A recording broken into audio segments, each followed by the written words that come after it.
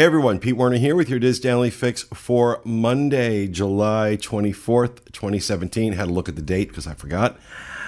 Here is what's happening today. Recently, Disney announced that they were going to offer additional dining discounts to annual pass holders and Disney Vacation Club members. At select table service restaurants, they are adding an additional 10 or 20% to their already existing DVC or annual pass holder discounts when you dine at select restaurants for dinner and during certain hours. And it has to be before 6:30 p.m. or after 8:30 p.m.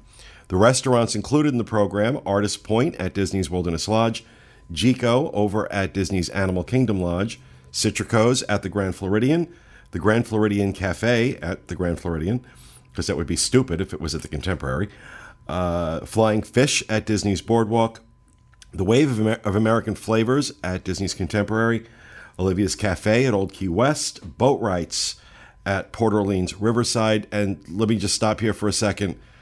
Even if Boatwrights was paying you to eat there, it would still be a ripoff. Don't go to Boatwrights. The Turf Club Bar and Grill at Saratoga Springs, Captain's Grill at Disney's Yacht Club. This program is running through September 30th of 2017 and is just another in a long list of discounts Disney has been rolling out over the last month, covering most of the normally busy summer period.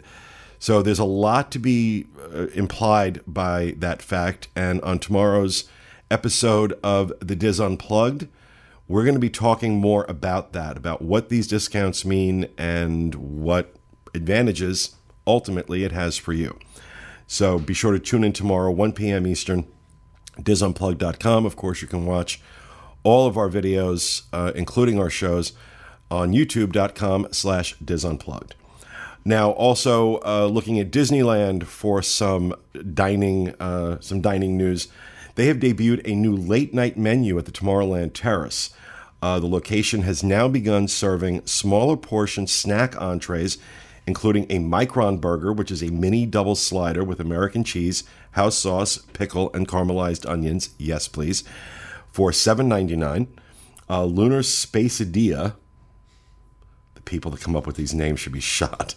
Pepper jack cheese, Ortega chilies, and chicken breast on a flour tortilla with Chipotle ranch sauce for $7.99. And Meteor potato bites, chopped ground beef, caramelized onions, house sauce, and sharp cheddar cheese sauce for $7.99. Sounds delicious.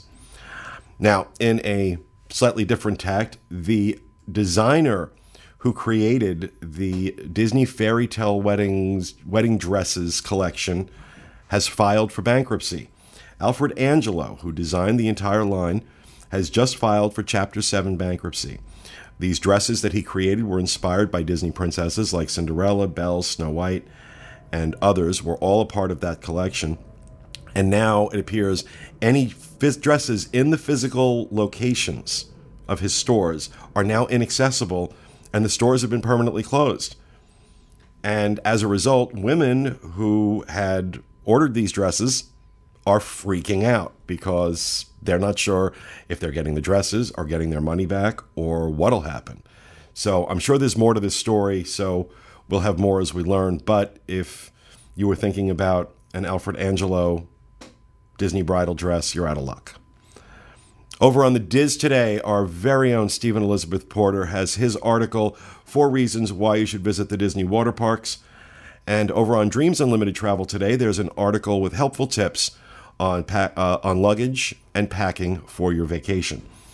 Trending on the Diz boards today is a thread discussing the recent crowd levels in the park and whether or not cast members' work hours have been cut due to low park attendance. All part of the discussion we're having tomorrow on the Diz Unplugged. Very fascinating stuff going on right now. So head over to dizboards.com and the Theme Parks Attractions and Strategies board and look for the thread Confirmation of Down Attendance, Hours Cut, Impact to August Visit. Over on DizUnplugged.com today, the Disneyland edition of the Diz Unplugged with host Tom Bell and his team.